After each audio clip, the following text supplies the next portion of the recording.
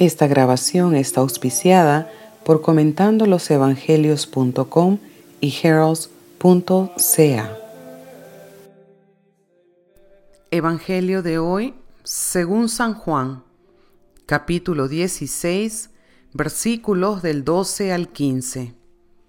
En aquel tiempo Jesús dijo a sus discípulos: «Aún tengo muchas cosas que decirles, pero todavía no las pueden comprender. Pero cuando venga el Espíritu de la verdad, Él los irá guiando hasta la verdad plena, porque no hablará por su cuenta, sino que dirá lo que ya ha oído, y les anunciará las cosas que va a suceder. Él me glorificará, porque primero recibirá de mí lo que les vaya comunicando. Todo lo que tiene el Padre es mío. Por eso he dicho que tomará de lo mío y se lo comunicará a ustedes».